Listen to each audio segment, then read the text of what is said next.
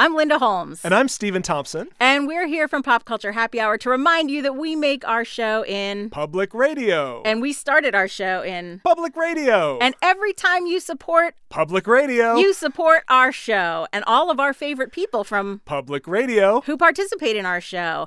Because you know what we need? We need microphones. And you know who has microphones? Public radio. You know who has studios? Public radio. You know who trains producers how to cut tape? Public radio. So every time that you give money to your local station, you support us, you support all your favorite podcasts, you support your favorite digital projects, and you support everything else that is a part of public radio. So head right on over to donate.npr.org/happy, and you will give your support to us, to public radio, and to our bosses who are going to know that we are doing a good job and you are doing a good job supporting public radio. Thank you very much. I am Linda Holmes. This is Stephen Thompson, and here is Pop Culture Happy Hour.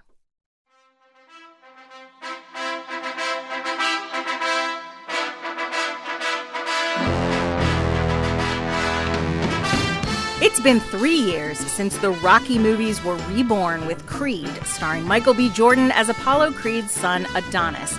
Now, in Creed 2, Adonis is up against the son of Ivan Drago, the man who killed his father in the ring in 1985. And yes, Ivan is still played by Dolph Lundgren. Sylvester Stallone is back as Rocky himself, and Tessa Thompson plays Adonis' girlfriend, Bianca. I'm Glenn Weldon. And I'm Linda Holmes. In this episode of Pop Culture Happy Hour, we step into the ring and take on Creed 2, so come right back.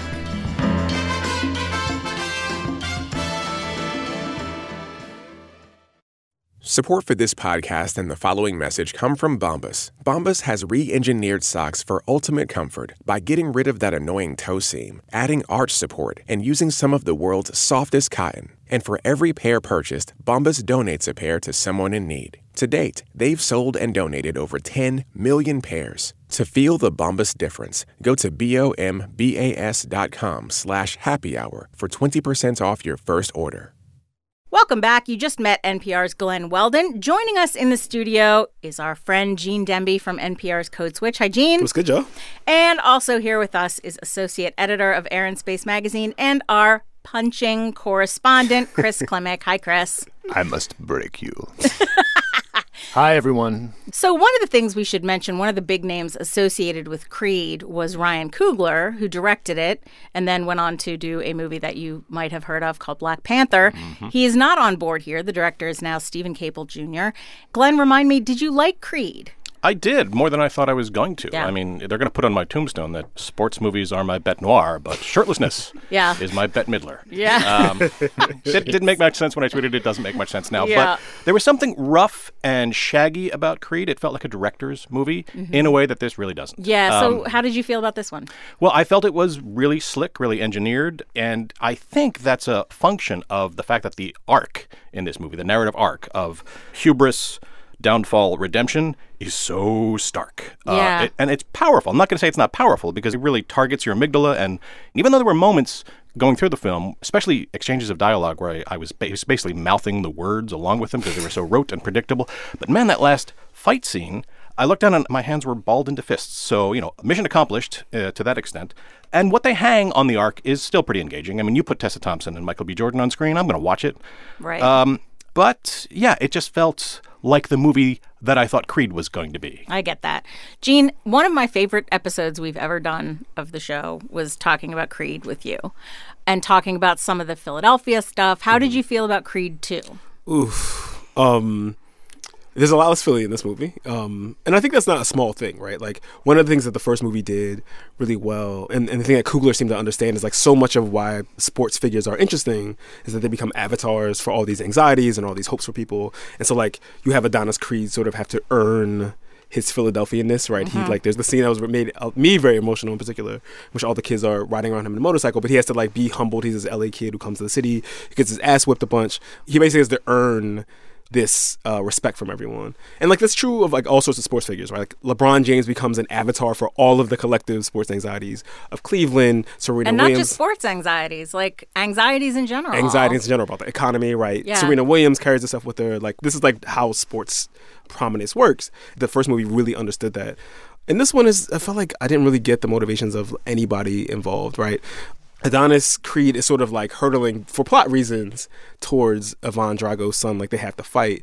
It doesn't make a lot of sense why he's so invested in it. The movie doesn't really sell that. I really dug the chemistry between Tessa Thompson and Michael B. Jordan in the first movie. It felt a little sparse this time. Like there wasn't a lot of development. Even Sylvester Stallone is like a downbeat guy in the first film, and he's sort of like curmudgeonly and charming. And this movie is just sort of maudlin. And it's weird to go to a Rocky movie that's like, it doesn't feel like a crowd pleaser movie. It feels much more sort of downbeat and like, And to Glenn's point, like the only time it did feel Rocky-ish was the last fight, when it felt like, oh, like this is really exciting and there's stakes here.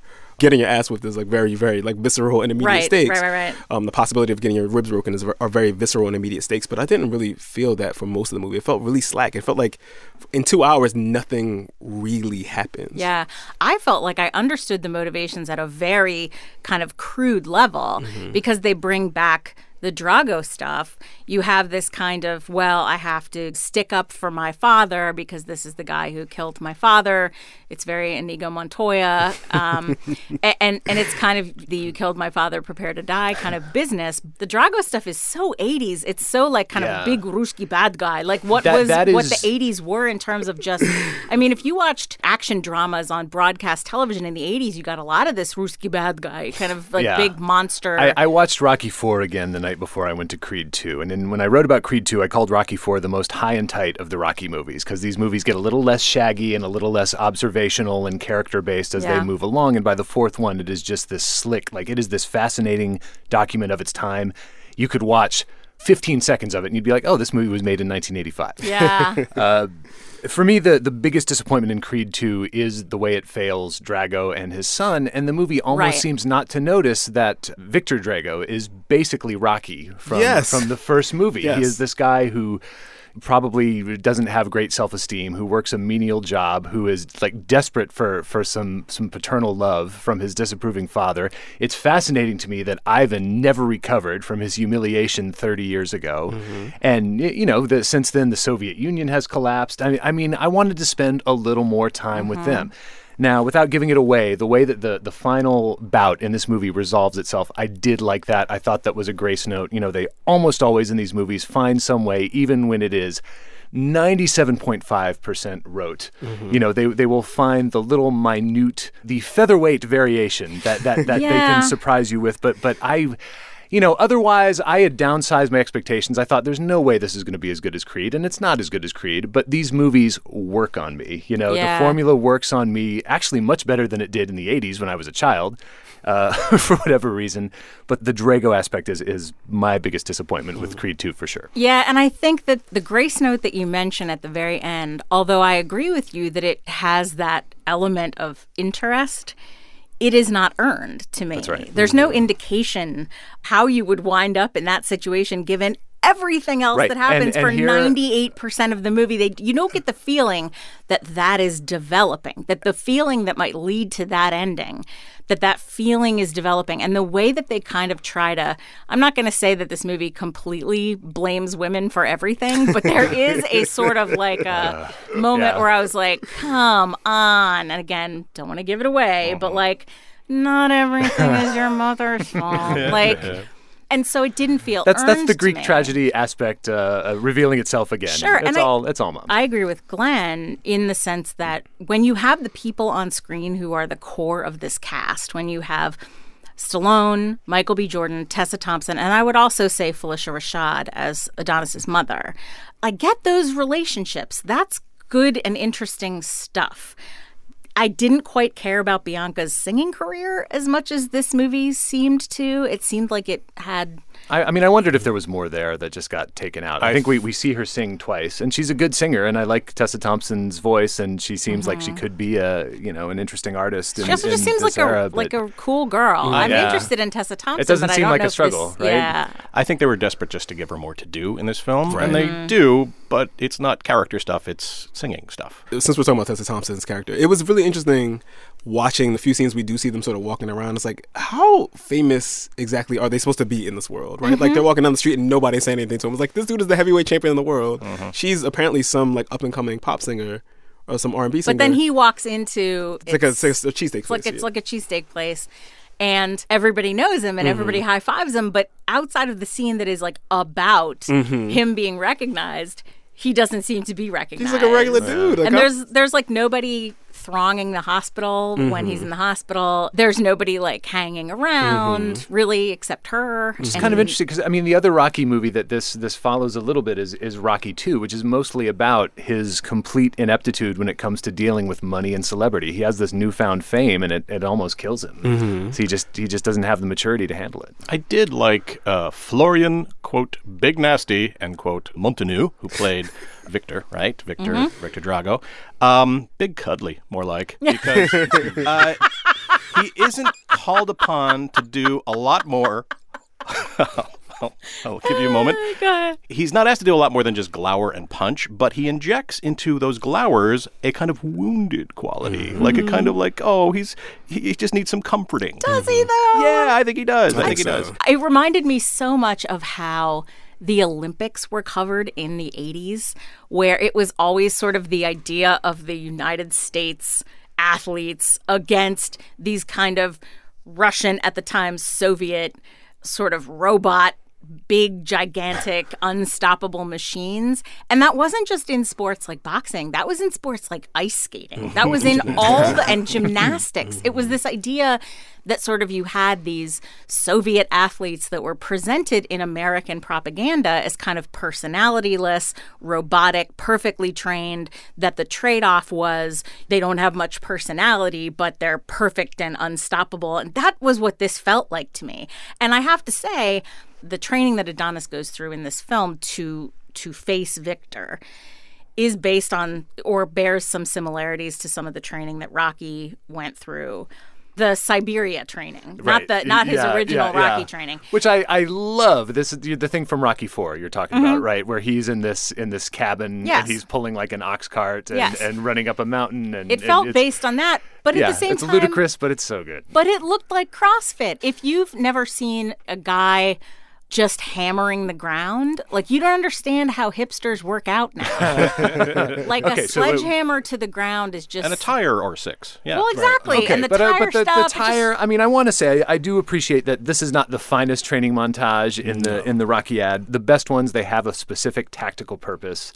The thing we see them do where they keep one foot inside the tire. I got that. And just trade body shots. I thought that was super cool. I got that. And I guess the thing where, like, he has the helmet on and he's, like, lifting with his head. Right. I mean, you're going to break your neck, but yeah, I've hurt both my shoulders in the last 8 years, and I had sympathetic pain watching that. I was surprised that the Dolph Lundgren scene where Drago goes to visit Stallone goes to visit Rocky in his restaurant. Granted, that had been built up for me a lot, probably more than it should have been. I mean, I read this interview with Dolph Lundgren in Screen Crush by Matt Singer, where he talked about how much he loved that scene as scripted. And when it came time to shoot, Sly wanted to cut just basically all of it. And so he fought for it. So I thought, okay, this is going to be like the scene in Heat. This is going to be like a real...